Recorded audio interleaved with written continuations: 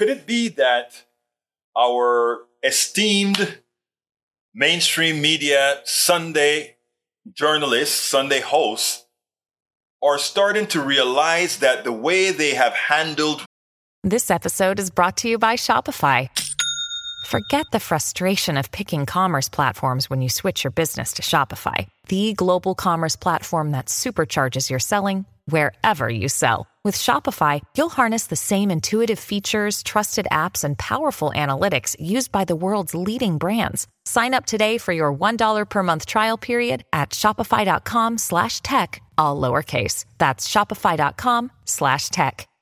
Republicans over the last several years made them a clear and present danger to America, and as such have started really interrogating them as they should. Chuck Todd didn't do a bad job here.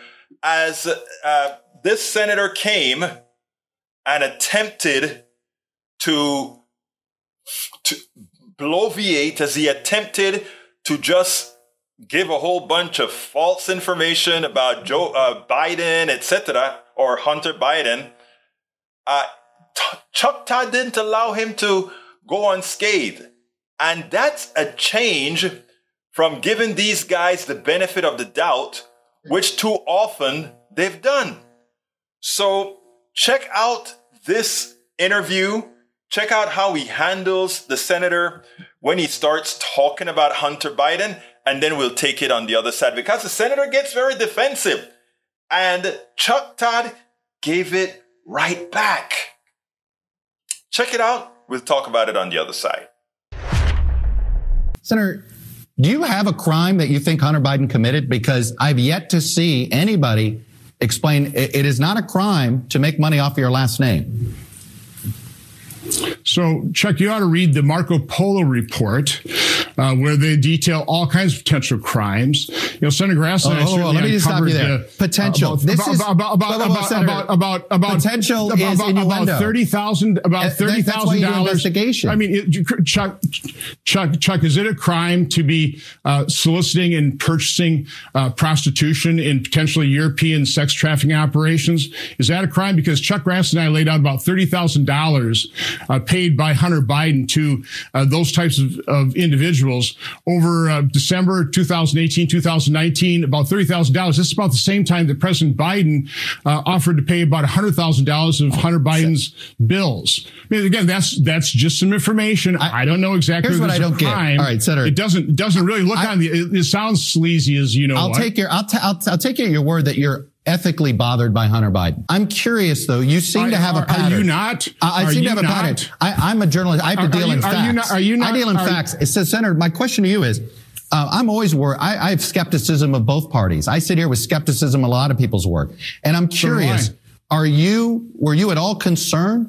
Your Senate Democrats want to investigate Jared Kushner's loan from the Qatari government when he was working in the government negotiating many things in the Middle East.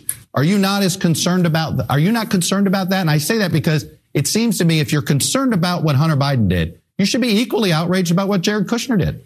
I'm concerned about getting the truth. I don't target individuals. You're targeting Hunter Biden multiple times on this show, Senator.